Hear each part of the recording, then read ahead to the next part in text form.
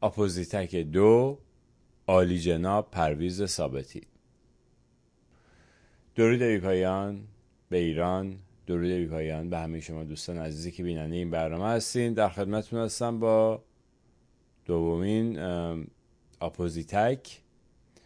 به هر حال الان 2 هفته گذشته از طرح سوال در آپوزیتک 1، الان داریم وارد هفته 3 میشیم و هنوز بزرگان اپوزیسیون یا مخالفان جمهوری اسلامی، مخالفان رسمی جمهوری اسلامی، پاسخ درخواست و سوالاتی که ازشون شده رو ندادن. من اینجا پیگیری خواهم کرد این سوالات رو تا ما به نتیجه برسیم. به هر حال 2 هفته از گذشته پاسخی نگرفتیم. در مورد برنامه نخست، یکی از اشکالاتی که گرفته شد از طرف طیف هواداران پادشاهی این بود که مثلا من عنوان کردم که طبق فرمایش خود شاهزاده حدود 76 میلیون دلار پول بیرون اومده و خیلی ها من مثلا نوشتن تو کامنت ها که خب اصلا حقش بوده، چرا مثلا. ببینید دوستان، من اصلا سر مبلغ هیچ سوال اصلا سر مبلغ دارم، راجع به مبلغ هم میشه رفت تحقیق کرد و به هر حال اسناد مدارکی هست که میشه پیدا کرد که دقیقاً چه مقدار پول معادل چه مقدار پول توسط محمد رضا شاه از ایران خارج شده. حالا اون اصلا محل بحث نیست که چه مقداری بوده. سوال این بود که آیا وصیت‌نامه از ایشون به جا مونده یا نه، و اگر وصیت‌نامه بر جای مونده آیا بندی به عنوان این که شما ولیعهد من با انقدر بخش 10%، 20%، 2%، بعد بری تاج و تخت رو پس بگیری یا اینکه آخوندها رو از ایران بیرون کنی، آیا چنین بندی در این وصیت‌نامه هست؟ ببین این سوالیه که تاریخ نگاران به دنبالش خواهند رفت. یعنی سوال من تنها نیست، سوالیه که تاریخ داره از شما و چه کسی از شما معتبرتر؟ فرزند محمد رضا شاه، ولیعهد قانونی محمد رضا شاه و کسی که به حال معتبر از نظر بسیاری که او رو دنبال میکنن و حتی از نظر خود تاریخ نگاران معتبر گفته ایشون. شما بیاین بفرمایین که آیا چنین وصیت‌نامه‌ای وجود اصلا آیا وصیت‌نامه‌ای وجود داشته یا نه؟ اگه وجود داشته آیا چنین بندی درش بوده یا نه؟ محتوای این وصیت‌نامه بخشی از تاریخ ایرانه. به هر حال محمد رضا شاه پادشاه ایران بوده و نامش در تاریخ باقی خواهد ماند. برای همین با توجه به اینکه به اون شکل در خارج از ایران جان سپردن، مهمه که آیا وصیت‌نامه از خودشون بر جای گذاشتن یا نه. این خیلی خیلی مسئله مهمیه که تاریخ نگاران قطعا به دنبالش خواهند اومد. به هر حال من برای احترام به طرفداران قدیمی اپوزیت که از طیف هواداران سامانی پادشاهی یا مشروطه خواهان پادشاهی خواهان هستن و معترض شده بودن، من برای احترام اونا خواستم فقط این مسئله رو روشن کنم که اصلا در مورد مبلغی که اومده از ایران خارج شده سوالی نیست. فقط راجبه، یعنی در این برنامه گذشته آپوزیتکی که شما ملاحظه کردین، فقط در مورد وصیت‌نامه پرسش شد که آیا وصیت‌نامه، به غیر از اینکه حالا درخواست مشترکم از تمام سران اپوزیسیون شد برای اینکه بیان یه گزارش کار بدن، ولی سوال مشخصی که از آقای شاهزاده رضا پهلوی مطرح کردم این بود که آیا چنین وصیت‌نامه اصلا وجود داره نداره، یا اگر وجود داره آیا چنین بندی درش بوده یا نه. همین، این مال این قسمت بود. حالا میایم به سراغ برنامه این هفته که نامش از عالیجناب پرویز ثابتی. در راستای فاجعه نابودی ایران، در ضمن بگم این فاجعه نابودی ایران یه چیزیه که ما به مرور زمان رو تنمون حس میکنیم و بعضی وقتا یه دفعه خیلی شدید حس میکنیم. یعنی یه دفعه مثلا میریم آب خونه رو باز میکنیم، یه آب نمیاد. یه دفعه یکی از عزیزان یا بستگانمون در یه ماشین مثل پرایدی از این پیجو پارسا اینا که میدونیم با حلبی درست میکنن، اینا یه دفعه صدمه میبینه، جانش از دست میده، اونجا دردمون میاد. یه دفعه دریاچه ارومیه خشک میشه، فلان رودخونه خشک میشه، ما موقع این درد رو تنمون حس میکنیم. باغمون خشک میشه بخاطر اینکه آب نیست، بیابیه مثلا. و تمام اینا رو حالا در اون آپوزیتا، در اون 407 آپوزیت نشان داده شد که سوء مدیریت یا ندانمکاری یا هر چی اسمشو میذارین چطور باعث شده این سوء مدیریت های جمهوری اسلامی، یا بهتر بگم این نوع مدیریت اسلامی که جمهوری اسلامی داره، چه بلایی به سر ایران آورده که تمام اینها میرسه به جمهوری اسلامی. جمهوری اسلامی در حقیقت این فاجعه رو داره میچرخونه و این فاجعه به وسیله جمهوری اسلامی داره انجام میگیره و ما هم باید دردشو بکشیم. به هر حال برای اینکه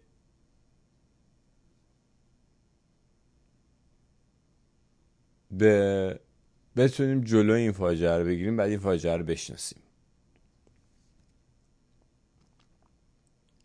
و خدمت هموطنان عزیزی که تا حالا این درد رو تنشون حس نکردن بگم که شما دیر یا زود این درد رو تنتون حس خواهید کرد. اگه تا الان حس نکردین، در آینده این نچندان دور این درد رو مستقیما رو تن خودتون حس خواهید کرد. اون درد زنده پوست کنده شدن که در برنامه اول اینو بهش اشاره کردم، اینو شما حس خواهید کرد. بنابراین ما باید تلاشمون رو بکنیم. تا جلوی این فاجعه رو بگیریم که اتفاقا روی کاغذ این فاجعه راه جلوگیری ازش وجود داره. در این حال ما باید این فاجعه رو هم بشناسیم. از اونجایی که این فاجعه در سال 57 آغاز شد و تا به حال با الگوی خاصی ادامه پیدا کرده، بنابراین بسیاری از مشکلاتی هم که مانع ایجاد هماهنگی مخالفان، یه عده‌ای مخالف جمهوری اسلامی هستن ولی بیشتر صدمه‌شون داره به همدیگه میرسه تا اینکه به جمهوری اسلامی برسه.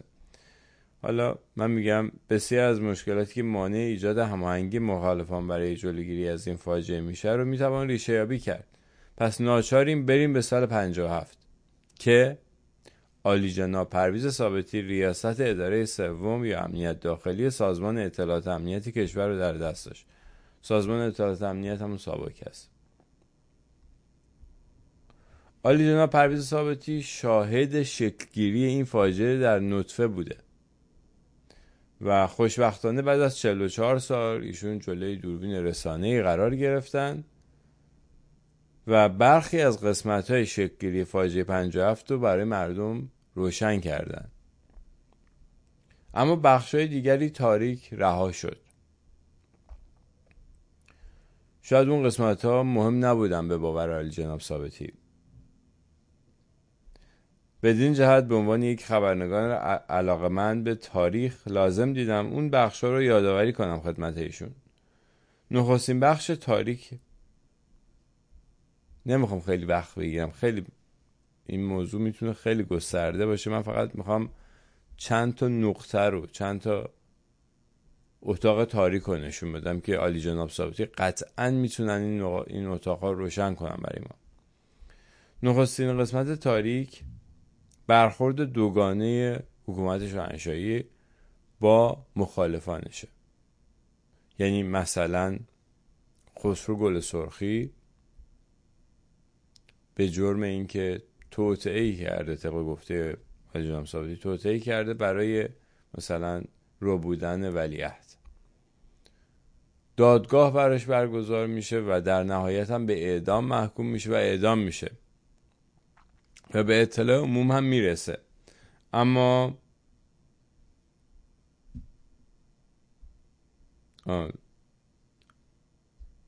بغیر از خسرو گل سرخی مثلا یکی دیگه کسانی که خیلی اون زمان در همون سالها، اوایل دهه 50 خیلی سر و صدا کرد و موضوع مهمی بود، هنوز که هنوزه بعضی وقتا برای اینکه نشون بدن در اون رژیم گذشته مثلا ظلم بوده یا بی‌عدالتی بوده، روی این موضوع دست میذارن.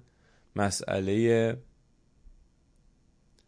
کشتن بیژن جزنی و اعضای گروهش 13-14 نفر بودن که گفته شد در همون زمان که اینا میخواستن فرار کنن، در حین فرار بهشون تیراندازی کردن و همه رو کشتن.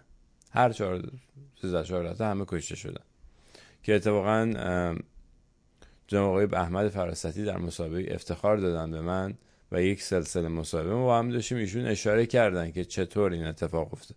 به هر حال بیژن جزنی اصل جرمش این بود که یه اسلحه داشت، یه اسلحه پیدا کرده بود، حالا خودش یا اعضای اون گروهش پیدا کرده بودن، این نرفته بودن از یه کشوری بگیرن، یه کشور خارجی بگیرن یا بخرن، اینو پیدا کرده بودن این اسلحه رو و این اسلحه رو نگهداری کرده بودن و این اسلحه حتی یه گلوله هم باهاش شلیک نشده بود.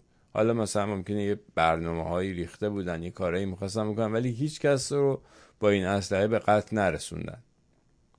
جرمشون داشتن این اسلحه بود و در نهایت جان خودشون از دست دادن به دلیل تفکراتی که داشتن و این داشتن این اسلحه مدرک جرم بود به هر حال. اما در کنار این ما یا مثلا دادگاه خسرو گل سرخی با اون آب و تاب از تلویزیون ملی پخش میشه در اون زمانی که ایران مثلا یه تلویزیون ملی داره، مثلا 2 کانال داره فکر کنم و این 2 کانال 24 ساعت هم نیستن، مثلا هر کدوم چند ساعت برنامه دارن در روز. این برنامه درش گنجونده میشه که از اون شبکه پخش بشه که همه مردم حتما ببینن که این خسرو گل سرخی واقعا یک جوان مجنونه. امروز که نگاه میکنیم میبینیم که جوانه که مغزش درست کار نمیکنه دیگه، مثلا از اون حرفایی که داره میزنه. همون موقعش هم اینجوری بود، هم خیلی هم میخندیدن به این حرفای خسرو گل سرخی و خسرو گل سرخی ها، کسانی که این گونه میاندیشیدن. به هر حال این رو به اطلاع همه عموم رسوندن و این جوان مجنون بردن اعدامش کردن. به هر حال این چهره بدی از محمد رضا شاه درست کرد این حرکت و اینی که از تلویزیون هم پخش شد که همه مردم هم ببینن و بدونن که یه همچین آدمی وجود داشت و این بردن اعدام کردن. به نظر من اصلا به نفع حکومت نبود، چه بسا که به سری هم به ضرر این حکومت بود. اما در مقابل ما یک آخوند شروری داریم که اسلحه تهیه کرده و با اون اسلحه نخست وزیر کشور رو به قتل رسوندن، ترور کردن.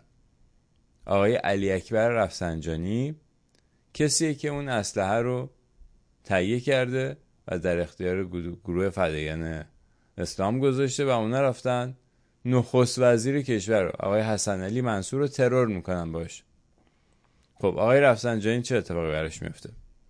بعد از 2 سال آزاد میشه. 2 سال، فقط 2 سال میره زندان و آزاد میشه و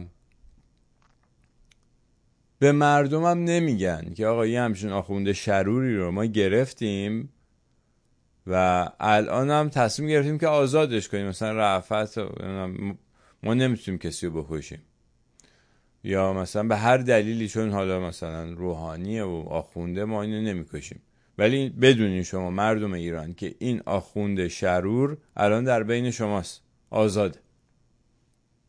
همین آخوند شرور، همین علی اکبر رفسنجانی چند سال بعد میره به آبادان و اون فاجعه سینما رکس آبادان که یکی از دردناکترین حوادثی که در بحبوحه انقلاب 57 صورت میگیره، اون حادثه یکی از مهرهای مهم و اصلیش همین آقای علی اکبر رفسنجانی هست که هیچ کس هم نمیشناستش. یعنی مردم ایران همچین آخوند شروری رو نمیشناسن. خب آیا این برخورد دوگانه نیست به نظر شما؟ چرا عالیجناب ثابتی نپرداختن به این موضوع و گفتن که نه ما اینا رو میگرفتیم زندان میکردیم، اینا تبعید میکردیم؟ خب برخورد دوگانه بود دیگه. چرا عالیجناب پرویز ثابتی از خود شما میپرسم، میدونم که بیننده این برنامه هستین الان، بفرمایید شفاف جلوی مردم ایران که چرا حکومت گذشته کی تصمیم میگرفت که رفسنجانی رو آزاد کنن ولی گل سرخی رو بکشن، جزنی رو بکشن؟ کی این تصمیم میگرفت؟ خود محمد رضا شاه دستورش این کاری رو میداد؟ یک شخص دیگری بود، یه جریان دیگری درون حکومت وجود داشت که داشت اینو جلو میبرد؟ این روشن نشد. در کنار علی اکبر رفسنجانی یه عده آخوند شرور دیگه هم دور حسین علی منتظری بودن که اینها با دولت‌های خارجی به طور مشخص با سرویس اطلاعاتی آمریکا، سازمان CIA در ارتباط بودن و در اون زمان این عده میرن در سال 54 یک سری از آخوندهای مخالف خمینی رو میکشن، یعنی کسانی که نظریه ولایت فقیه خمینی رو رد میکردن و آخوندهای افراطی رو اصلا کلا در یه جای دیگه قرار میدادن و قبولشون نداشتن. به هر حال یک دوگانگی در بین آخوندها وجود داشت. یه عده آخوندی بودن که مخالف خمینی بودن، از جمله آیت الله شمس آبادی، و اینها به دست سید مهدی هاشمی و اطرافیان و گروهی که یک شبکه درست میکنه. سید مهدی هاشمی یک شبکه‌ای در اصفهان درست میکنن، در اصفهان و شهرک‌های اطراف اصفهان از جمله نجف آباد و اینا میفتن به ترور کردن این روحانیون به قول معروف یا این آخوندها، از جمله معروف ترینشون آیت الله شمس آبادیه که ترور میکنن اینا رو و اتفاقا دستگیر هم میشن، اما حکم اعدام نمیگیرن. دادگاهشون هم از رسانه ها پخش نمیشه، از تلویزیون ملی پخش نمیشه دادگاهشون. شاید در حد چند تا خبر توی چند تا روزنامه یه چیزایی چاپ میشه ولی پرداخته نمیشه اصلا، یعنی بمب خبری نمیشه. این اتفاق به این مهمی که اصلا این آیت الله شمس آبادی کی بود کشته شد، چرا کشته شد، مسئله چی بود، هیچ تحقیقی نمیشه روش. یا اگر شده به هر حال عالیجناب ثابتی الان حی حاضر هستن، میتونن به ما بگن که چه تحقیقاتی شد.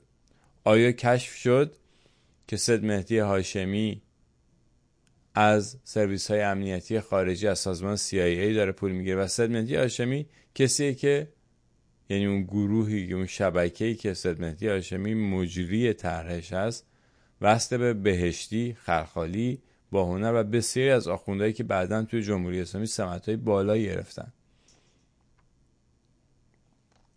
خب اگه تحقیقی میشد تمام اون شبکه کشف میشد و میشد دستگیرشون کرد. آیا شد این تحقیقی یا نشد، یا در چه صورت، چرا تحقیقی نشد اگه نشد؟ اینها سوالاتی هستن که عالیجناب ثابتی میتونن بهش پاسخ بدن. و یک سوال خیلی بزرگتر همه اینا که تا الان مطرح کردم، مسئله مسئله تبدیل حکم اعدام به زندان ابد آقای مسعود رجوی که بعداً میشه رهبر سازمان مجاهدین خلق و در همون زمانم حالا جزء رهبری بود یا جزء به هر حال جزء تشکل کوچیکی از مجاهدین، اونقدر بزرگ نبود مجاهدین خلق در اون زمان، ولی مجاهدین خلق تنها سازمان یا گروهی بود که داشت در کنار فدایان اسلام و سال مثلا چند سال بعد از ثوره منصور به جرم توطئه بر علیه حسین اعلی که جزء دربار بود، به هر حال بعداً فدایان خلق متلاشی میشه و جایگزین فدایان خلق یک گروه دیگه ای میشه، این بار نه از روحانیون بلکه از دانشجویانی که اکثرا هم مذهبی بودن. البته بعداً انشعاب میکنن، یه سریاشون مثلا کمونیست میشن یا سوسیالیست میشن، یه عده دیگه‌شون مذهبی میمونن، مسلمان میمونن. حالا با اون مسائلش من واقعا کاری ندارم، ولی به هر حال این سازمان، این گروه مجاهدین خلق یا سازمان مجاهدین خلق تعدادی ترور انجام میده، تعدادی بمبگذاری انجام میده، نه مثل خسرو گل سرخی که هیچ کاری نکرد، یعنی فقط حرف زده بود. نه، سازمان مجاهدین خلق رسما میرن یه سری از افراد رو میکشن، از جمله از اعضای ارتش رو میکشن، از مستشاران نظامی خارجی رو میکشن، چند تا بانک بمبگذاری میکنن. خب به هر حال در نهایت هم دستگیر میشن و متلاشی میشه گروهشون. اما سوال اینه که چطور عالیجناب ثابتی نامی از این گروه نبرد؟ و نامی از مسعود رجوی نبرد، از آقای مسعود رجوی. ببینید در مسابقه‌ای که با جناب احمد فراستی من داشتم، ایشون توضیح دادن مفصل راجع به کارهای مجاهدین و راجع به این که آقای مسعود رجوی چطور از اعدام جان سالم به در برد و حکم اعدامش تبدیل شد به حبس ابد. طبق ادعای و طبق گفته آقای احمد فراستی و دیگر ماموران سابق ساواک، آقای مسعود رجوی همکاری میکنه با ساواک و یکی از دلایلی که اصلا تمام اون تیم رهبری مجاهدین گیر میفتن همکاری آقای مسعود رجوی با این سازمان بوده. من ترجمه از آقای عالیجناب ثابتی این هستش که چرا این فرصت از دست دادن. به هر حال به صورت سنتی مجاهدین خلق رقیب طیف پادشاهی و مثلا گروهی هستن که اطراف شاهزاده هستن و این یه فرصت طلایی بود که عالیجناب ثابتی می اومدن قشنگ می گفتن که مسعود رجوی چه کارهایی کرده، رهبر این جریان، رهبر مجاهدین خلق، آیا واقعا همکاری کرده یا نکرده. حالا طبق ادعای قبلی همکاری کرده. حالا جالبه که خود مجاهدین میگن که دلیل این که حکم اعدام مسعود رجوی تبدیل شد به ابد فعالیتایی بود که برادرش کاظم رجوی در سوئیس انجام داد و اون باعث شد که آقای مسعود رجوی حکم اعدامش تبدیل به ابد بشه، در صورتی که دیگر اعضای مجاهدین که دستگیر شده بودن، حالا یا همراه مسعود رجوی یا یکم بعد از مسعود رجوی، آقای سعید محسن و اصغر بدیزادگان، آقای مشکین فام، اونا همه اعدام شدن. یعنی فعالیت‌های کاظم رجوی جان اونها رو نتونست نجات بده. اونها هم جوان بودن، اونها همشون، حالا مسعود رجوی از همشون جوان‌تر بود ولی اونای دیگه هم سنشون فکر کنم زیر 30 سال بودن، همه اعدام شدن و عالیجناب ثابتی هیچی نگفتن راجع به این موضوع. چرا؟ یه سواله. عالیجناب ثابتی چرا راجع به مسعود رجوی هیچی نگفتین شما؟ این سوال جدیه. حالا میدونم که مثلا شاید طرفداران هواداران مسعود رجوی دوست نداشتن که ایشون صحبتی بکنه، ولی به عنوان ایرانی، به عنوان کسانی که میخوان بدونن که در اون دوره چه اتفاقی افتاد و از نظر تاریخی اهمیت داشت که رئیس اداره سوم که اداره امنیت داخلی هست و با همین به اصطلاح مخالفان حکومت داشت دست و پنجه نرم میکرد، میومد راجع مهمترینشون صحبت میکرد یا راجع به رهبرشون اگر همکاری کرده خب میگفت که چه همکاری کرد، آیا واقعا ایشون باعث شد که بقیه لو برن و دستگیر بشن یا نه. حتما مدارک و سندهایی هم در دست ایشون، در دست عالیجناب ثابتی هست که بتونن این رو ثابت بکنن یا رد کنن، یا میتونستن بیان بگن نه اصلا اینا دروغه، این حرفا، ایشون هیچ همکاری نکرد و به خاطر فعالیت‌های برادرش آزاد شد و این ابهام رو برطرف میگه. این همون اتاق تاریکی که من میگم خیلی مهمه این موضوع، که این مشخص میشد که واقعا شد این همکاری انجامش گرفته یا همکاری انجام نگرفته. که عالیجناب ثابتی این اتاق رو هم تاریک رها کردن رو رفتن. و بعد از این میرسیم به یک ماجرای خیلی خیلی مهم و حائز اهمیت که در دوران گذشته اتفاق افتاد. میدونید همیشه صحبت میشه از این که کاگبه یا روس‌ها هم در ایران فعالیت داشتن، حتی هنوز میان کتاب چاپ میکنن که مثلا خامنه‌ای عامل مثلا کاگبه بوده و هنوزم داره به روسیه، مثلا بعد از اینکه حالا شوروی فروپاشی شد و مثلا اون سیستم کمونیستی از بین رفت، هنوز هم خامنه‌ای داره برای روس‌ها کار میکنه، حتی کتاب چاپ میشه در این زمینه.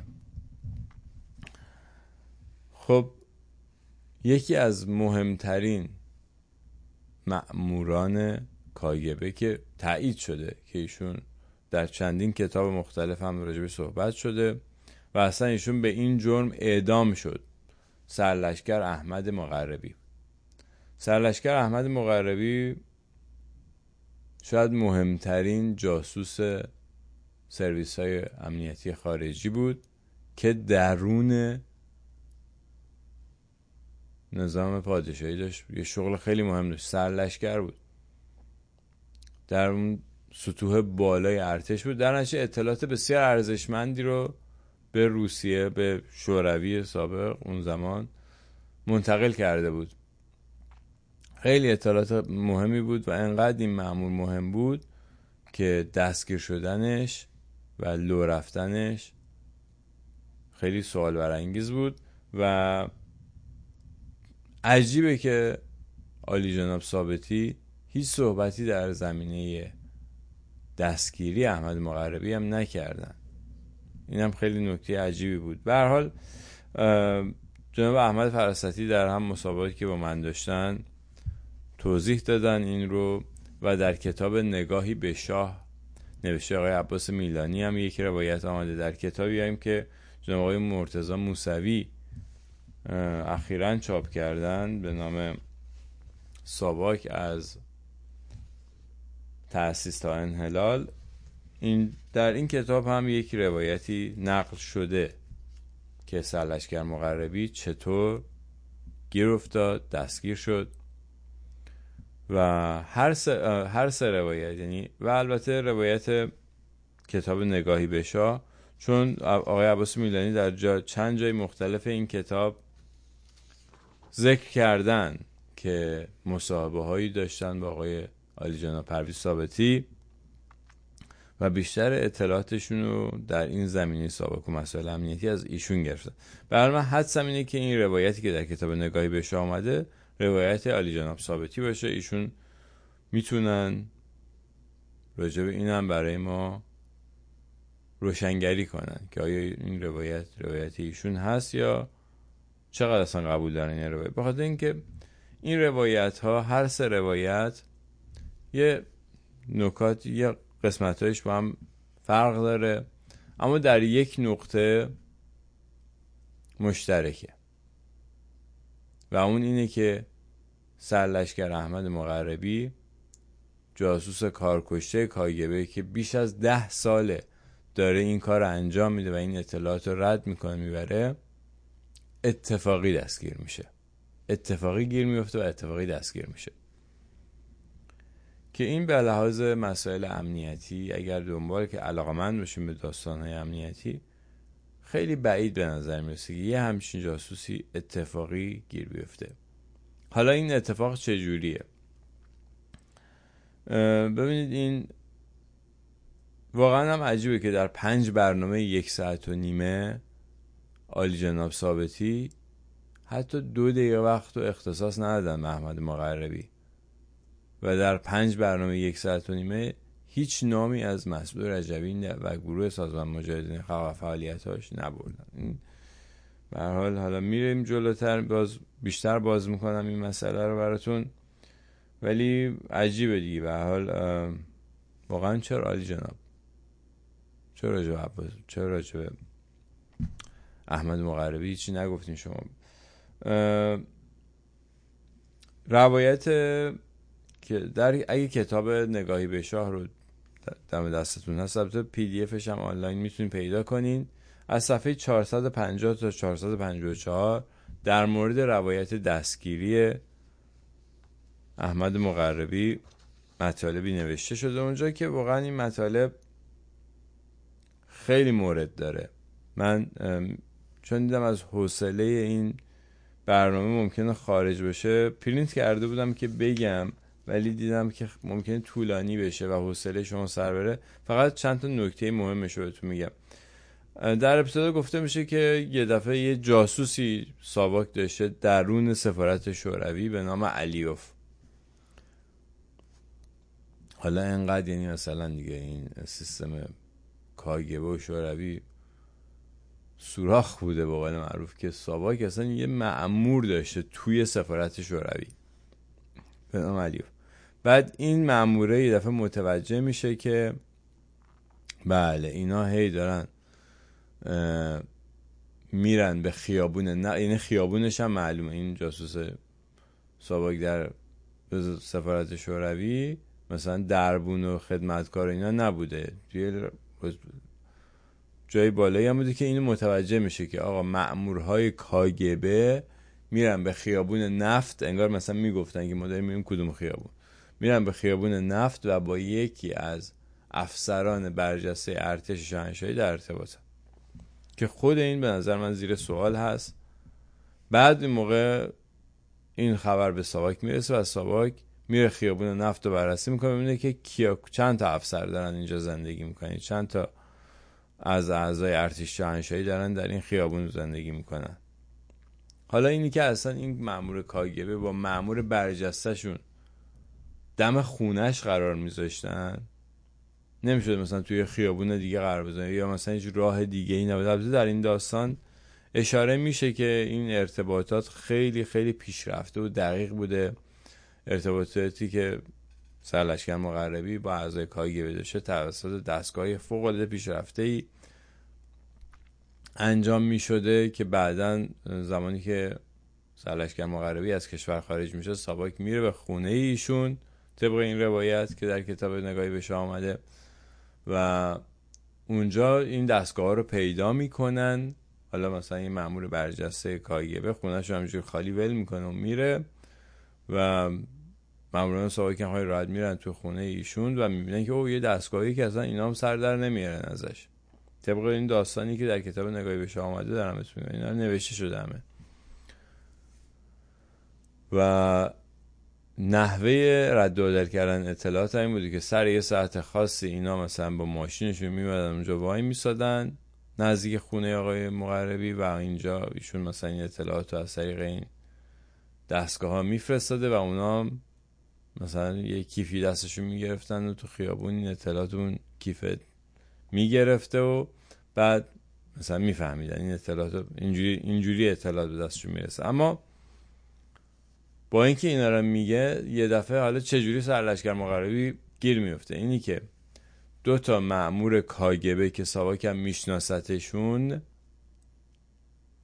در خیابون نفت دیده میشن و ثابت مثلا مأمورای ثابت مشکوک میشن، وای میسن نگاه میکنن ببینن این مأمورا اینجا دارن چیکار میکنن. بعد دفعه یکی از مأمورا هم ماشین پیاده میشه یه بسته میده به آقای مغربی که اومده سگش رو راه ببره، یه بسته میده بهش و اونم میگیره بسته رو، یه پاکت که میریزن اینا رو میگه، هم مغربی رو میگیرن هم این مأمور کاگبه رو میگیرن و خلاصه اون پاکته میشه مدرک جرم و در حقیقت دلیلی که بتونن ثابت کنن که آقای مغربی جاسوس روساست. حالا توی این پاکت فکر می‌کنین چی بوده؟ توی این پاکت 30,000 تومان، اونم به صورت روبل، نه دلار نه تومن هم نه، روبل روسی پول بوده و این دادن به آقای مغربی و آقای مغربی هم این گرفت. حالا مثلا ببینید یعنی واقعا فیلمنامه‌نویسای هالیوود داستانای جاسوسیشون رو خیلی دقیق‌تر و ظریف‌تر می‌نویسن. خیلی بچگانه است این داستان. آخه مثلا یه همچین مأمور کارکشته‌ای که حالا باز طبق گفته همین کتاب اصلا بچه‌هاش تو آریزونا دارن زندگی، یعنی کسی که میتونه از کشورم خارج شه، خیلی راحت میتونه یه حساب خارجی داشته باشه و خیلی راحت اونجا میشه این پول رد و بدل بشه. به هر حال این پول اونم به صورت روبله، مثلا یعنی مامورای کاگبه نمیتونستن برن دلار بخرن، دلار بذارن تو پاکت، روبل، یعنی مثل اینکه شما جاسوس هستید بذارن اون تو، اونم میگیره. حالا این ماموری که اون اطلاعاتو داره به صورت اون با اون دستگاه پیشرفته رد و بدل میکنه، بعد میره دم خونش ها، نه یه جای دیگه، دم خونش از مأمور کاگبه پول میگه، حقوق میگیره.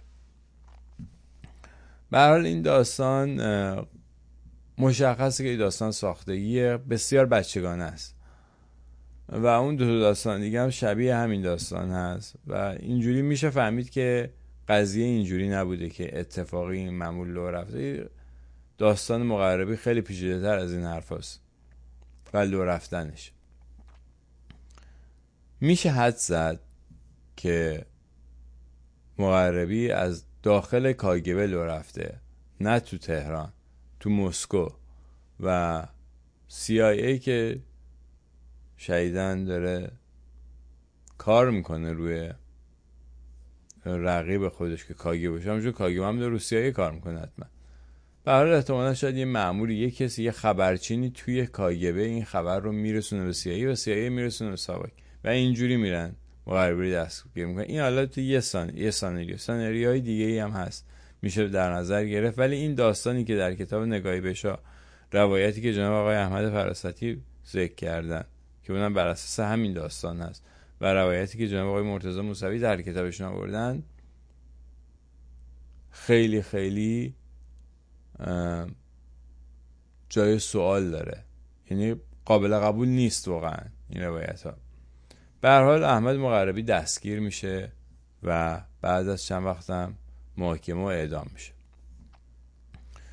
اما این داستان احمد مقربی اینجا تموم نمیشه. چند سال بعد در ایران انقلاب، ببخشید 1 سال بعد، یعنی سال 56 این اتفاق میفته. شاید بگم چند ماه بعد از اعدام مقربی در ایران انقلاب میشه. سال 57، اواخر سال 57 در ایران انقلاب میشه. حالا نهایتا شاید 1 سال بعد یا 1 سال چند ماه بعد در ایران انقلاب میشه و فقط یک گروه و یک سازمان به ساختمون مرکزی ساواک حمله میکنن که در اون مستندایی که من و تو ساخت اومده، در مستند شماره 1 اشاره میکنه که سازمان مجاهدین به ساختمون ساواک حمله کردن. این البته قبلا یکی از دوستان و یکی از، حالا من نمیخوام اسمشون ببرم، و یکی ماموران سابق ساواک به من گفته بودن که تنها گروه و سازمانی که به اداره ساواک حمله میکنن مجاهدین خلق بودن و اونجا به غیر از اینکه به یه سری اسناد مدارک دست پیدا میکنن، یه مقدار زیادی پول نقد بوده اونجا، چند میلیون تومان پول نقد اونجا بوده که گفته، یعنی اون دوستی که بر من نقل میکرد گفتش که حقوق کارمندای ساواک بوده که تو این اداره مرکزی بوده و این به دست انقلابیون که مجاهدین خلق باشن، یعنی اون گروهی که میرن ساختمون ساواک رو میگیرن میفته. خب چند میلیون تومان اون زمان خیلی زیاد بوده. من این فقط بهتون میگم که اون اوایل انقلاب شما بهترین و مجللترین خونه تهران رو میتونستیم مثلا با مبلغ 3-4 میلیون تومان بخریم.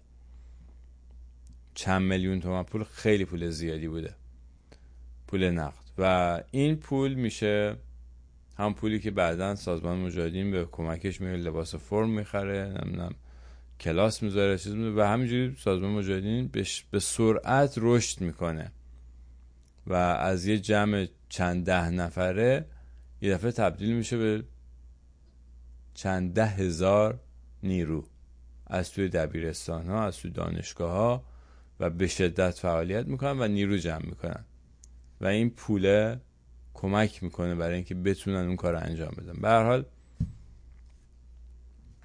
این اتفاق میفته. آقای مسعود رجبی هم سال قبل از انقلاب آزاد میشن، یعنی قبل از حمله به همین این ساختمون ساواک آزاد میشن. و خب به هر حال حالا ما الان بریم به سال 57، به بهمن 57. آقای مسعود رجبی به هر حال این اتهام متوجهش هست که چطور بقیه اعضای مجاهدین اعدام شدن و شما اعدام نشدی. یک بدبینی حداقل در بین خود مجاهدین نسبت به ایشون وجود داشته، نمیتونن اینو انکار کنن، حتما وجود داشته. ولی چی میشه که 2 مرتبه آقای مسعود رجبی راه پیدا میکنه به شورای رهبری در سطح بالا و شاید یکی از دلایلش همین آدرس حمله به ساختمون ساواک بوده باشه و اینم به هر حال همون طور که ایشون قبلا همکاری کرده با ساواک میتونه این اطلاعات از خود ساواکی گرفته باشه که آقا این ساختمون توش پوله و کسی هم ازش محافظت نمیکنه، بریم به اینجا حمله کنیم. مثلا اینا رو عالیجناب ثابتی میتونه برای ما روشن کنه، بیا توضیح بده که آیا چنین احتمالی میشه در نظر بگیریم یا نمیشه در نظر بگیریم. ایشون به نظر من معتبرترین کسی هستن که میتونن بیان با منطق با ما بگن که ما این داستان رو میتونیم بپذیریم یا نمیتونیم بپذیریم. به هر حال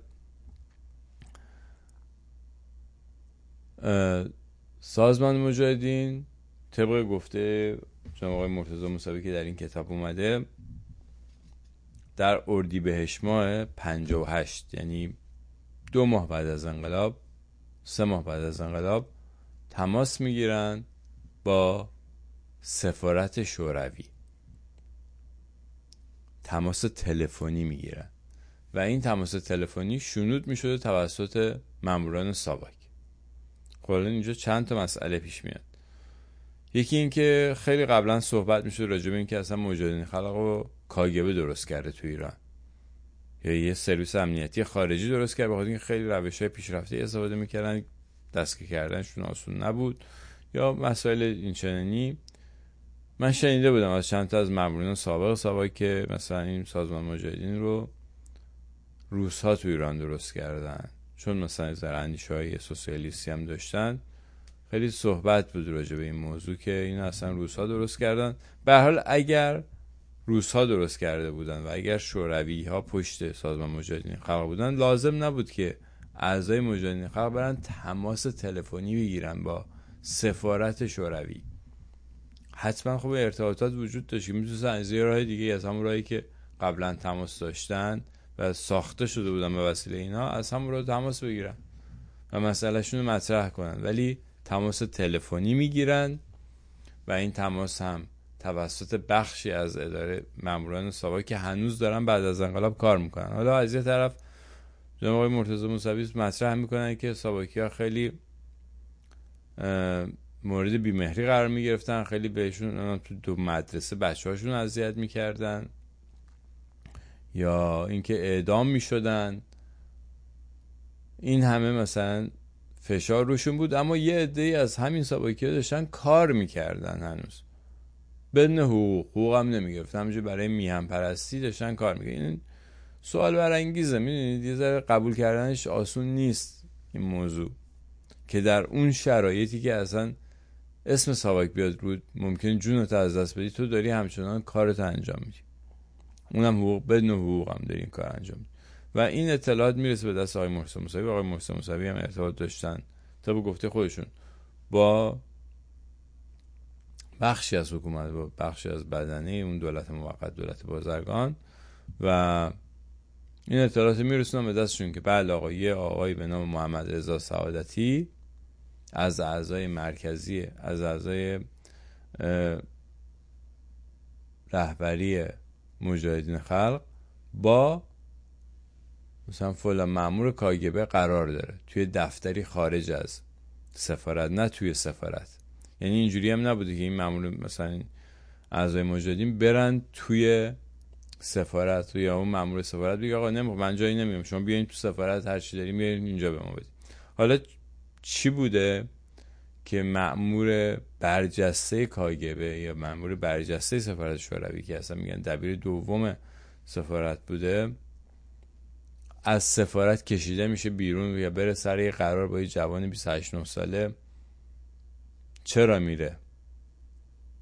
طبق مدارکی که در همین دادگاه محمد رضا سعادتی هم مطرح میشه، به دلیل اینکه همین مدارک دستگیری مقربی رو قرار بوده بدن به روس‌ها، روس‌ها براشون مهم بود، چون روس‌ها میفهمن که این داستانا رو که قبول نمیکنن، میفهمن که یه جاسوس خونگی دارن، یه کسی از داخل کاگبه داره اطلاعاتو میفروشه بیرون و براشون مهم بود که پیدا کنن اونا. برای همین دبیر اول یا دبیر دوم سفارت حاضر میشه از سفارت بیاد بیرون و بره سر یه قرار با یک جوانی 27 ساله که این اطلاعات ازش بگیره. حالا یه جوری بالاخره راضیش کنه تا این اطلاعات ازش بگیره. از اون طرف این جوانی 27 ساله که آقای محمد رضا سعادتی باشه، یه نامه گذاشته تو جیبش و رفته سر این قرار و تو اون نامه نوشته شده که بله ما مثلا این چیزا رو احتیاج داریم، مثلا بیسیم میخوایم، و این نامه‌ای که لاجوردی و میگه آقا شما، یعنی اصلا صحبتی از مدارک دستگیری مقربی نیست، هیچ صحبتی از فقط اشاره میکنن که پرونده مقربی رو اینا داشتن، ولی اشاره نمیکنن که توی این قرار اون مدارک هم مثلا به دست ما افتاده. به هر حال خواسته های که در این نامه، در این یادداشتی که همراه آقای ثابتی بوده مطرح میشه از سفارت شوروی این بوده: تعدادی ضبط صوت همراه با فرستنده مورد نیاز، دوربین‌های کوچک یا دوربین‌های میکروفیلم گیرنده و فرستنده های کوچک نیاز دارند. آموزش لازم رو در مورد امور بایگانی طبق بندی شده پرنده ها نیاز دارند. دستگاه های استراق سهم از فواصل دور لازم دارند. اطلاعات در مورد فعالیت های CIA آمریکا در ایران لازم دارند. بیسیم های مخصوص در اختیار ما قرار دهید تا مرکزیت بتواند با تمام شاخه‌های خود در سراسر کشور بدون دغدغه خاطر در ارتباط باشه. کمک های مالی و سلاح به این سازمان میخواستن در صورت به خطر افتادن سازمان ترتیب خروج سران مجاهدین از ایران داده بشه. اینا خواستهایی بوده که در اون یادداشت مطرح شده و این میشه سند جاسوسی مجاهدین که به دست دولت انقلابی میفته، به دست حکومت اسلامی میفته و از همین جا دشمنی حزب اللهی ها با مجاهدین خلق که قبلا داشتن شونه به شونه هم با نظام شاهنشاهی می جنگیدن شروع میشه. از همین جا دشمنی شروع میشه. البته اختلافاتی از تو زندان هم داشتن، ریشه هایی داشتن، اختلافات فکری هم داشتن، اما اینی که اینقدر علنی بشه و دلیل بشه که اینا رو اونا اسلحه بکشن یا اونا رو اینا اسلحه بکشن به خاطر همینه، به خاطر همین نامه هست، به خاطر همین نامه‌ای که تو جیب آقای ثابتی پیدا میشه و همین قراری که با اون مسئول برجسته سفارت شوروی گذاشته میشه و میگه اینا جاسوسن، جاسوس روسیان، داشتن بس کشور جاسوسی میکردن و اون بسیجیان دو عالم اون زمان که عموما از آدم بی سوادی بودن خیلی راحت قانع میشن که بقیه هموطنانشون رو که حالا چون مجاهد خلق هستن بکشن و بسیاری کشته میشن. حتی هنوز فعالیت مجاهدین خلق به صورت رسمی ممنوع نشده بود. یعنی از 6 اردیبهشت 1358 چند ماه بعد از انقلاب، 2 ماه 3 ماه بعد از انقلاب تا 30 خرداد 60 که کلا دیگه مجاهدین خلق ممنوع میشن در ایران، بسیاری کشته میشن. بسیاری از هواداران یا اعضای مجاهدین خلق به دست همین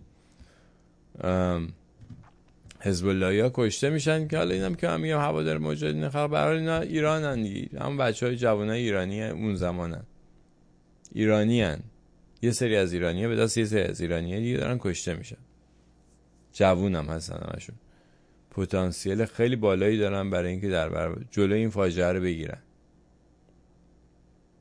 اینا اینجوری هم دیگر میکشن، بیشتر البته مجاهدین کشته میشن و بعد از این حادثه هم یواش یواش آقای مسعود رجبی تبدیل میشه به مهمترین عضو سازمان مجاهدین خلق. البته موسی خیابانی هم در کنارش بود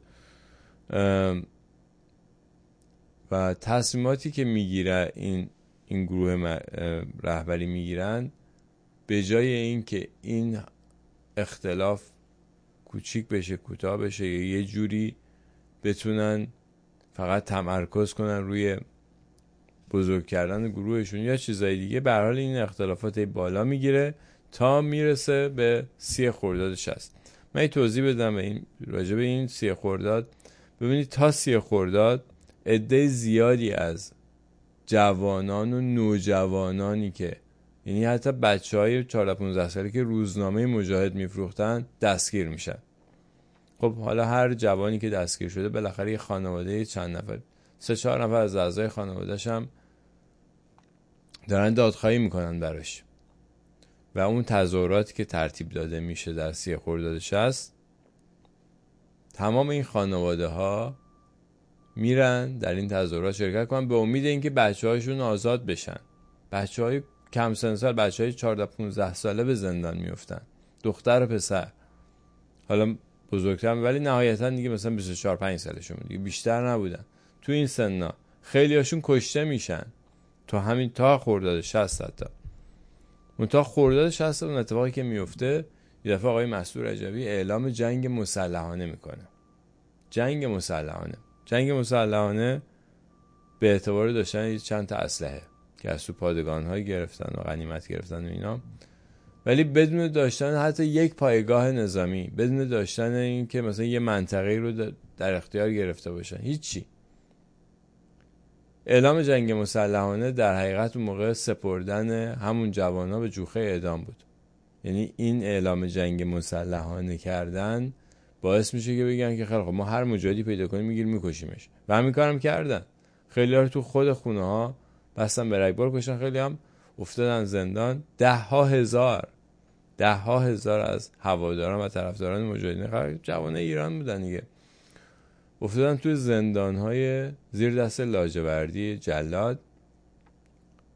داستان‌ها نوشتن، کتاباشون هست، اتفاقا توسط خود مجاهدین چاپ شده چند تا از این کتابا، که ببینید چه جنایت‌های صورت گرفت که حتی خود طرفداران جمهوری اسلامی خجالت میکشن بگن از کارها و بلاهایی که سر این بچه‌ها آوردن در اون سالها. ولی شروع داستان همین دستگیری محمد رضا ثابتی بود و همین این که مسعود رجبی به هر حال تو اون شورای رهبری یکی دیگه از رهبر رفته بیرون، در نتیجه رقیب‌های ایشون هم کمتر شده برای اینکه بتونه حرف خودش رو راحت‌تر به کرسی بشونه. یه نظر دیگه کم شده اونجا. و این اعلام جنگ مسلحانه، حالا ایشون 30 خرداد اعلام جنگ مسلحانه میکنه، 7 تیر یعنی 1 ماه بعدش بمبگذاری حزب جمهوری اتفاق میفته و تمام مزاحمین خمینی در حقیقت بگم،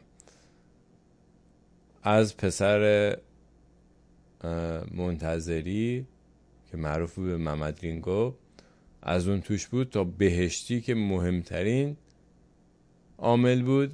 بهشتی تقریبا سردسته همه آخوندهای دیگه بود و خودش و این جمهوری اسلامی رو حق خودش میدونست، فکر می‌کرد که خمینی الان نمیذاره کاراشو بکنه. یه جورایی موی دماغ خمینی داشت میشد و به هر حال خطرناک بود دیگه. و در یک بمبگذاری که حالا بعدا نمیدونم مجاهدین قبول کردن گرفتن یا نگرفتن، ولی بعدا من گفتن آره یه نمیدونم کیف گذاشتن اونجا منفجر شده. ببینید با یک کیف نهایتا یه میز ناهارخوری رو شما میتونی اعضای دورش از بین ببری، حد اکثر. شما اون تروری که هیتلر کردن ببینید حتی تمام اعضای دور میز ناهارخوری هم نتونست بکشه یک کیف بمب. یک کیف بمب نهایتا 10 نفر آدم میکشه نهایتا، ولی وقتی حالا به گفته خود جمهوری اسلامی 70 نفر کشته شدن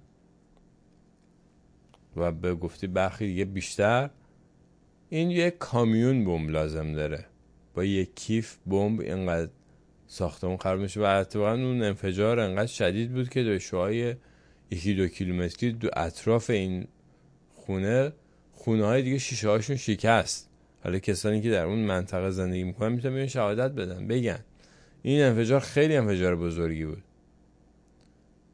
و این انفجار حالا طبق اون مصاحبه که حسین دهباشی با بنی صدر داره، اون میگه که اصلا این خیلی دقیق کار بمبگذاری شده بود که کل سقف یه جا آمده بود پایین که هیچ کس زنده نمونه، کسی زنده از اونجا بیرون نیاد. به هر 7 تیر ماجرای انفجار حزب جمهوری رخ میده که تمام مزاحمین و بعدم رجایی باهنر هم ترور میکنن. خلاصه یک دستسازی جمهوری اسلامی در همون سالهای اول اتفاق میفته و بسیاری از کسانی که میتونستن یا پتانسیل اینو داشتن که مزاحم کار خمینی بشن از بین میرن، کشته میشن. مثلا یکی از کارها همین ادامه جنگ بود دیگه. در ضمن تو پرانتز داشته باشین که شهریور 1359 یعنی 1 سال قبل از این ماجراها جنگ شروع شده. یعنی این اتفاقات در زمانی داره میفته که ایران درگیر جنگ با عراق هم هست و به هر حال این اقدامات داخل میتونه راحت سرکوب بشه، بخاطر اینکه میتونن بگن ما تو جنگیم و راحت‌تر میتونن سرکوب کنن. این هم داشته باشین. ماه 60 همون سال 1360 یعنی حدود 3-4 ماه بعد از اعلام جنگ مسلحانه، آقای مسعود رجبی در یک خانه‌ای در تهران پنهان میشه و پیدا هم نمیشه.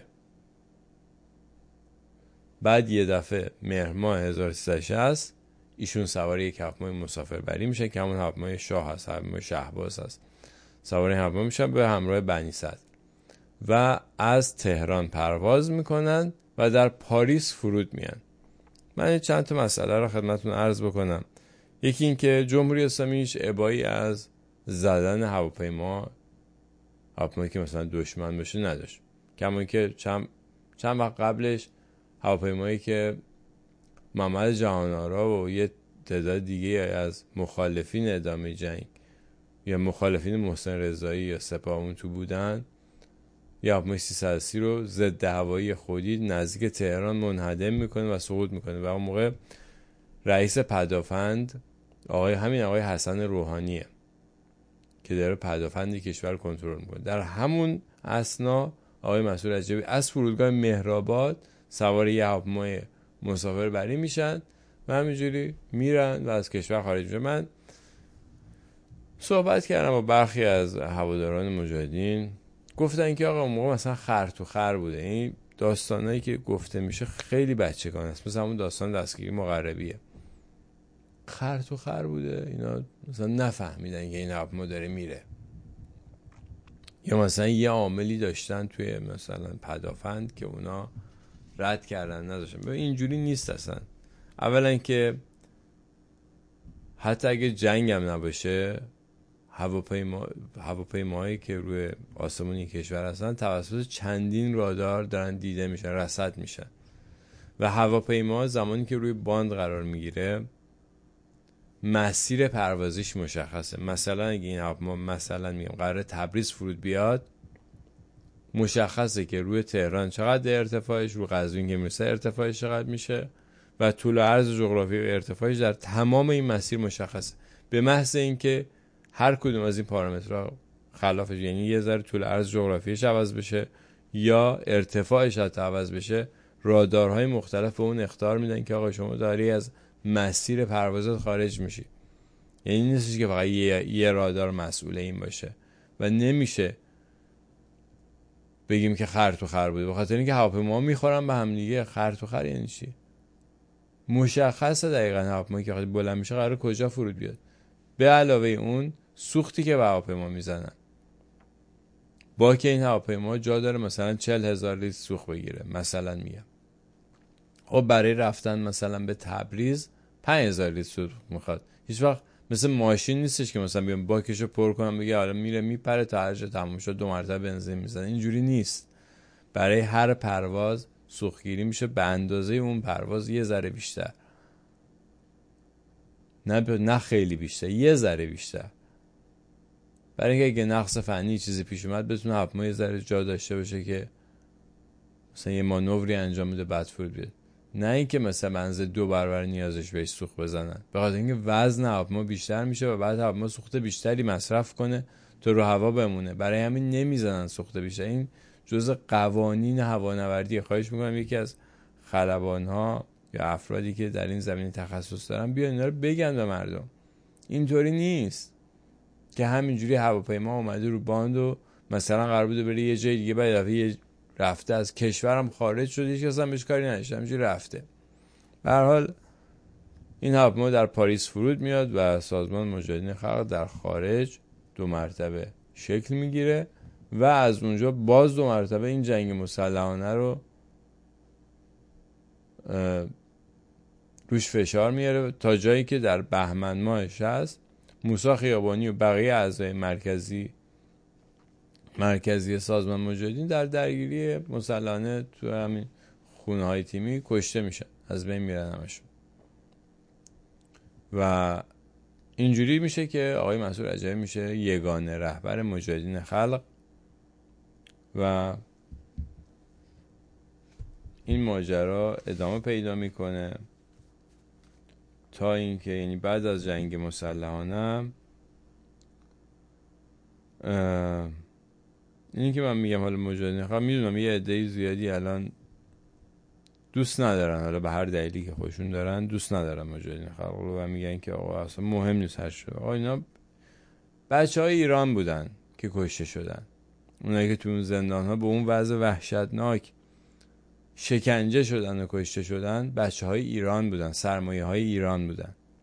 من از این منظر اینجوری دارم بهش نگاه میکنم. برای همین هم مثلا مهمه که داستان آقای مسعود رجبی چی بود. چرا عالیجناب ثابتی حتی یک بار اسم ایشون رو نیورد در 5 برنامه 1 ساعت و نیمه. خسرو گل سرخی که اصلا هیچی نبود و هیچ کاری هم نکرد، حالا مثلا اون حرفای احمقانه رو متون دادگاه زد، نزدیک نیم ساعت بهش اختصاص دادین، شاید هم بیشتر. ولی گروهی که این همه ترور، بالاخره این همه آدم مستشار آمریکایی کشتن، بمبگذاری کردن، هیچ گروه دیگه اندازه اینا این کارا رو نکرده بودن. ولی حتی شما یک کلمه راجبشون حرف نزدی عالیجناب ثابتی. چرا؟ این سواله. چرا شما راجب مجاهدین حرفی نزدی؟ چرا اسمی از مسعود رجبی نبردی؟ حالا ببینیم مسعود رجبی در ادامه چیکار کرد. به هر حال بعد از اینکه این گروه در فرانسه 2 مرتبه تشکیل میشه، سال 67 بعدم میان در عراق و خلاص خود این به عراق رفتن خیلی مسئله دار بود که عراق که داره با ایران می جنگه، شما میرین در عراق، یه کمپی هم گرفتن و خلاصه تعلیمات نظامی از این حرفا تا میرسه به سال 67 تعداد زیادی از هواداران یا اعضای مجاهدین خلق در زندان‌های جمهوری اسلامی هستن و تعداد زیادی هم در خارج هستن. طرفداران مجاهدین خلق خیلی زیادن، شاید 100,000 نفر بیشترن در اون تاریخ، در تاریخ مثلا اواخر دهه 80 زایشی یا میلادی. یه پتانسیل خیلی قوی هست ضد جمهوری اسلامی در خارج و افرادی هستن که خیلی هاشون تحصیلات بالا دارن، دکترن، مهندسن. خب اینا رو هم همه رو جمع میکنن میبرن در به همون کمپ اشرف، همه رو از سراسر دنیا، از آمریکا، از کشورهای اروپایی جمع میکنن میبرن اونجا، میشوننشون پشت توییتای لنگروز و میفرستنشون به داخل ایران. به این که مثلا ما میریم شهرهای ایران یک بازازیگری میگیریم و حکومت جمهوری اسلامی رو هم سرنگون میکنیم و خب به هر حال همه در یک دره گیر میفتن و همه قتل عام میشن. یه چیزی در حدود 2-3 هزار نفر فقط اونجا قتل عام میشن و بعدم ماجرای طلاق ایدئولوژیک و کلا یعنی اون پتانسیل قدرتمندی که وجود داشت مزمحل میشه با رهبری جناب آقای مسعود رجبی و دیگرانی که دورش بودن، خانم مریم رجبی، آقای مهدی ابروشمشی. من برای همین سوال کردم که بیان لطفاً بگن که خب چی شد، برای چی اصلا این حمله انجام شد و چه دستاوردی داشت، چی گیر مجاهدین اومد، چی گیر مردم ایران اومد، اینجوری بگم بهتره. و بعد این شد بهونه برای اینکه بقیه اعضای مجاهدین خلق که در زندان بودن، در زندان‌های ایران بودن، در اون تابستان 67 همه اعدام شدن. حالا خود مجاهدین آمار میده بود مثلا 30,000 نفر، جای دیگه سازمان‌ها و نهادهای دیگه صحبت 4-5 هزار نفر 6-7 نفر میکنن. به هر حال صدمه وحشتناکی میخوره به ایران، به جامعه ایران. یعنی این آدمایی که اعدام میشن یا کشته میشن اینا خانواده دارن. شما حساب کارشو بکنید، کسی که برادرش، خواهرش اینجوری کشته شده، از دست داده، این چه جوری بزرگ شده، یا پدرش یا مادرش اینجوری از دست داده. بسیاری از بچه‌ها توی زندان‌ها به دنیا اومدن. حتی من اتفاقا تو همین آمریکا یکی از این بچه‌ها رو دیدم که تو زندان مثلا به دنیا اومده بود. خب اینا یک صدمه بزرگ روحی به یک جامعه است. خب یک جامعه چجوری از بین میره؟ همینجوری، با همین چیزا. و اینه که عالیجناب ثابتی به نظر من باید بیان بگن به ما. خیلی مهمه این مسئله. یعنی به لحاظ اخلاقی اصلا ایشون وظیفه دارن که بیان این مسائل رو روشن کنن برای همه ما که چی بود قضیه احمد مقربی، چی بود قضیه مجاهدین قبل از انقلاب، چی بود قضیه برخورد دوگانه با آخوندها چی بود؟ چرا سید مهدی هاشمی آزاد گذاشت؟ حالا جالبه که همین سید مهدی هاشمی بعد از انقلاب و بعد از این جمهوری اسلامی تمام این اتفاقی که میفته، بعدن این باند حسین علی منتظری میشن رقیب خمینی و موی دماغ میشن دیگه. خلاصه یه جایی همین سید مهدی هاشمی میره توی روزنامه لبنانی یه جورایی لو میده رابطه آخوندها با CIA با آمریکا رو سر همین قطعات هواپیماها و اینا که میمده ایران با روزنامه لبنانی. خلاصه اونجا میگیرن این سید مهدی هاشمی رو و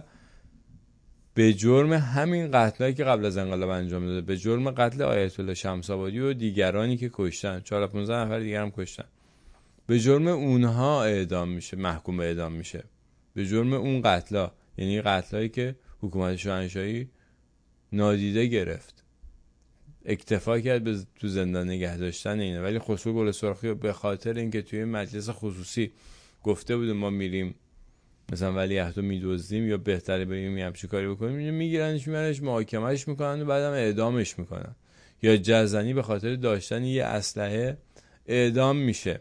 و همه اینا به اطلاع عموم مردم ایران میرسه که از محمد رضا شاه بعدشون بیاد که بگن اوه چه شاه ظالمیه، اینجا این بچهای جوانای مثلا بیگناه میکشه و هیچ صحبتی راجع به رفسنجانی نمیشه. و گروه فداییان اسلام که چه و دارن میبینن که این اسلام داره چی کار میکنه تو ایران و باز هم بهشتی و باهنر میشن مسئول چاپ کتاب‌های درسی، کسانی که تصمیم میگیرن چه کتاب‌های درسی در ایران چاپ بشه، تعلیمات دینی رو چی توش بنویسن و آموزش بدن به بچه‌ها ایران. خب همون بچه‌ها بعدن جذب گروه‌های مذهبی میشن، همون بچه‌هایی که تو مدرسه این چیزا رو تو کلهشون میکنن جذب گروه‌های مذهبی. کی این تصمیماتو میگیره واقعا؟ حسین نصر رو کی میبره توی دربار که بعد متن سخنرانی معروف محمد رضا شاه قبل از انقلاب رو بنویسه، یکی از نویسندگان اون متن، که بعدن هم پسرش میشه مشاور اوباما و آقای ولی نصر و بعدم میان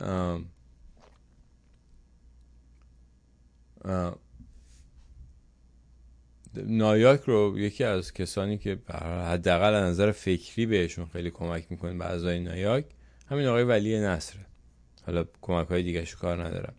و حسین نصر واقعا اینا چجوری جالبه که همه اینا بعدن سر از آمریکا در میارن، خیلی هم خوب، خیلی هم راحت.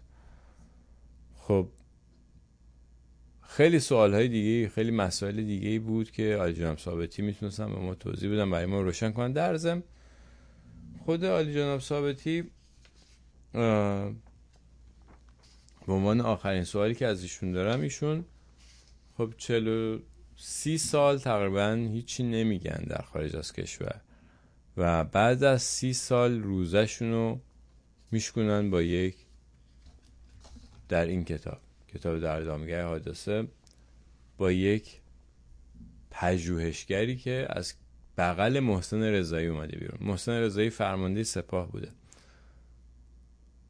و بسیار از جوانان ایران توسط همین محسن رضایی به جوخه مرگ سپرده میشن در جنگ ایران عراق و یکی از نزدیکان جمهوری اسلامی، کسی که بارها کاندید ریاست جمهوری اسلامی شده. خیلی مهمه یک کسی بتونه بره که بغل ایشون و باش عکسش بشه. و سوال برانگیزه که چطور عالیجناب ثابتی بعد از 30 سال که با هیچ جای مصاحبه نکردن یه دفعه روزه سکوتشون رو با این پژوهشگر میشکنن و این کتاب رو چاپ میکنن. این هم خب خودش جای سوال داره دیگه. این هم یکی از همون سوالایی که بعد عالیجناب ثابتی بیان بهش پاسخ بدن. امیدوارم ما این پاسخ رو بگیریم. در ضمن من اشاره کردم به این گروه رهبران سیاسی و خیلی به من معترض شدن که چرا مثلا مجاهدین رو میگی، چرا احزاب کردستان رو میگی، کنارش آزاد. من کنار کسی نذاشتم، من فقط به لحاظ این که چقدر وقت و انرژی ایرانیان در اختیارشون هست صحبت کردم و اینها رو به عنوان رهبر اپوزیسیون ازشون نام بردم. ببینید سازمان مجاهدین خلق حداقل 2000 تا نیرو در همون کمپ لیبرتی داره به صورت تمام وقت. من میگم شما در نظر بگیریم 6 روز در هفته روزی 5 ساعت کار کنن که بیشتر کار میکنن. خب میشه 2000 نفر هفته 30 ساعت میشه 60,000 ساعت در هفته کار. مطمئناً در بین این 2000 نفر حداقل 100 تا دیگه هستن که از من خیلی بهترن به لحاظ کار کردن. من مثلا گفتم من 2200 ساعت در یه سال کار کردم، 40 هفته برنامه شد. این 60,000 ساعت در هفته چی داره میشه؟ کجا داره میره؟ تبدیل به چی میشه؟ بغیر از این 2000 تایی که در کمپ لیبرتی که البته بیشترن، حداقل 1000 تا هوادار مجاهدین خلق در خارج از کشور دارن کار میکنن برای کمک به این سازمان. حداقل خودشون الان بیننده این برنامه هستن، خودشون قضاوت کنن. البته خودشون مدعی هستن که بیشتر از 1000 نفرن، شاید 2-3 هزار نفر آماری که خودشون میدن، ولی من میگم همون 1000 نفر هستن. این 1000 نفری هستن که حداقل هفته 10 ساعت وقت میذارن. حداقل من دارم حداقل رو به شما میگم، حداقل یعنی خیلی کمتر از حداقل حتی دارم بهتون میگم. میشه 10,000 ساعت در هفته. حالا سالش خودتون حساب بکنید. خب چی داره میشه این کار؟ این وقت داره صرف چی میشه؟ احزاب کردستان همینطور. حالا مجاهدین چند هزار عضو داره یا هوادار داره. احزاب کردستان دیگه حداقل حزب دموکرات که مدعی 10,000 تا عضو داره. حالا من میگم چند صد تا عضو داره حداقل. خب اینا همه دارن وقت میذارن. اینا هم ایرانیانی که دارن وقت میذارن برای جلوگیری از همین فاجعه. بیان بگن یه ما رو از اشتباه، اگه من دارم اشتباه میکنم، خب من از اشتباه، من و امثال من از اشتباه در بیارم. بگن نه آقا ما این کار که کردیم اینم نتیجهش بود، اگه ما این کارا رو نمیکردیم ببین جمهوری اسلامی این کارا رو کرده بود. خب ما این درخواستی که من کردم برای همین بود، برای اینکه بگن آقا ما اینقدر وقت و اینقدر پول رو صرف این کار کردیم و اینم محصولشه. سوال من اینه، این بود ازشون در برنامه نخست و در این برنامه عالیجناب ثابتی واقعا باید بیان مشخص بکنن برای اتهام جدی متوجه ایشونه. ببینید پاسخ به این سوال ها میتونه این ابهام رو برطرف کنه. ابهامی که الان وجود داره اینه که به غیر از فردوست و کسان دیگه‌ای که خیانت کردن به محمد رضا شاه، افراد دیگه‌ای هم بودن که با سازمان CIA همکاری کردن و باعث شدن که این انقلاب به وجود بیاد. اینکه CIA در ایران انقلاب کرد دیگه تئوری توطئه نیست. الان مدارک و اسنادی هست که نشون میده که CIA این کار کرده. حالا میان بعضی وقتا میگن که آره این مثلا زمان کارتر میزنن گردن کارتر همیشه که کارتر اشتباه کرد، مثلا سر قضیه نفت اینا اشتباه کردن و مثلا اشتباه کردن. حالا شاه می‌خواستن بردارن، خب نمیشد یه آدم بهتر بذارن جای شاه، مثلا یه کسی بهتر از خمینی. یعنی واقعا غیر خمینی ما کسی رو نداشتیم توی همون نهضت آزادی و اینا هم آدم بودن دیگه. نمیخوام بگم خیلی خوبه ولی از خمینی که بهتر بودن که نمیشد اونا مثلا یک اختیار مملکت بیفته به دست اونا، نه به دست این پاسدار مستعارایی که میریختن تو خونه ها چه جنایتایی میکردن اون زمان، از تجاوز و دزدی و هر چی که بگی. الان دیگه تو کتاب ها دارن مینویسن و میگن راجبش این ور اون ور. یعنی آمریکایی ها هیچ کسی بهتر از آخوندا پیدا نکردن تو ایران. چرا؟ بود آدم دیگه، ولی برنامه این بود که احمق ترین گروه قدرت رو به دست بگیره و ازش حمایت بشه که ایران نابود کنه، که این فاجعه شکل بگیره. و همین کار همین اتفاق افتاده و این اتفاق نقطه‌ای نبوده، این ادامه داشته. همینجوری در طول این 45 سال این حمایت ها شده از جمهوری اسلامی و این سیستمی که جمهوری اسلامی سر کار آورده یک سیستم زنده است. ببینید CIA ساواک رو درست کرد و ساواک داشت برای CIA کار میکرد، نه برای ایران.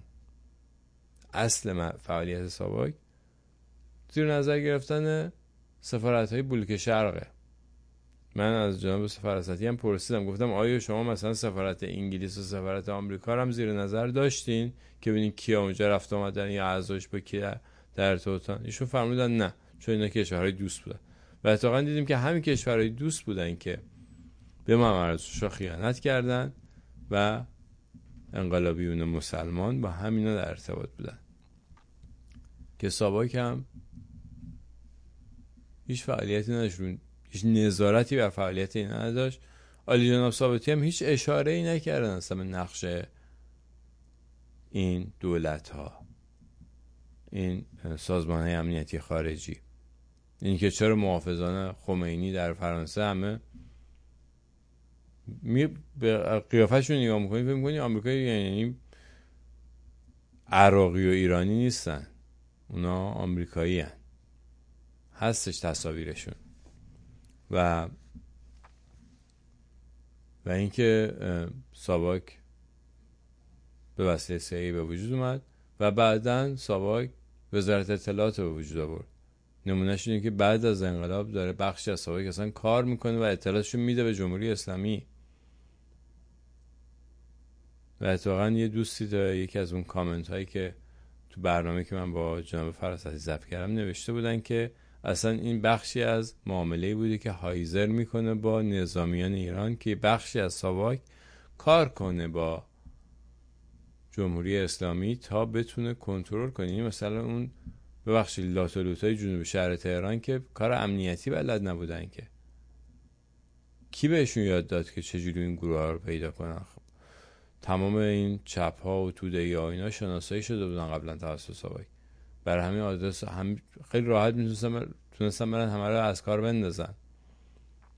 و کارهای پیچیده دیگه جاسوسی و ضد جاسوسی که انجام شد توسط اون لاتولوتای جنوب شهر نبود، توسط ماموران حرفه‌ای امنیتی انجام شد و بخشی از ساواک همکاری کرد با جمهوری اسلامی تا اینکه جمهوری اسلامی بتونه سر کار بمونه. و اینها رو عالیجناب ثابتی میتونستن برای ما روشن کنن آیا این درسته یا اینکه فقط یه شایعه است.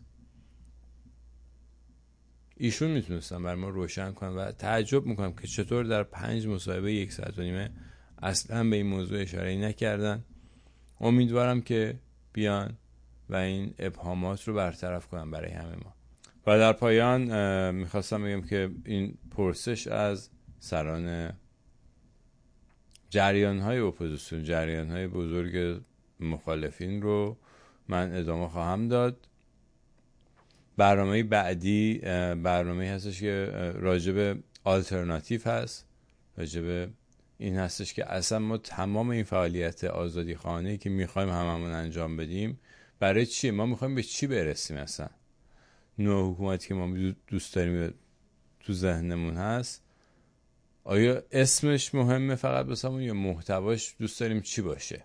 راجع به این مقدار صحبت میکنیم چی باشه بهتره، مثلا این چیز شبیه این مسائل رو باز میکنیم. این که مثلا چپ چیه، راست چیه، پادشاهی چیه، جمهوری چیه، اینا رو یه خورده باز میکنیم، راجع بهش صحبت میکنیم و راجع محتواش سعی میکنم که تا اونجایی که ممکنه بتونم مسائل رو براتون باز کنم. و برنامه بعدی 4م برنامه‌ای که مربوط میشه به زندگی خودم تا حدودی، اینکه اصلا من چه مسیر رو طی کردم تا رسیدم به اینجا. دیدم الان کیوان عباسی هم اومده یه همچین برنامه‌ای میخواد بذاره. به هر حال این برنامه آپوزیتک رو من 2 روز قبل از اینکه سکه مغزی بکنم میخواستم اجرا کنم. یعنی یه برنامه‌ای بود که از مدت‌ها پیش در ذهن من بود. حالا در برنامه 4م بهتون توضیح میدم که چرا این برنامه کم بود توی کارهایی که من انجام دادم، در کل فعالیت رسانه‌ای که تا الان انجام دادم.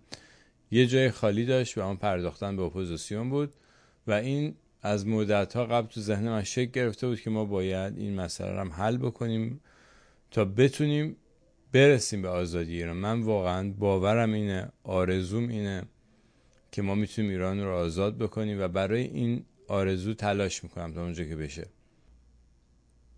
تا ای داری بعد. بدرود.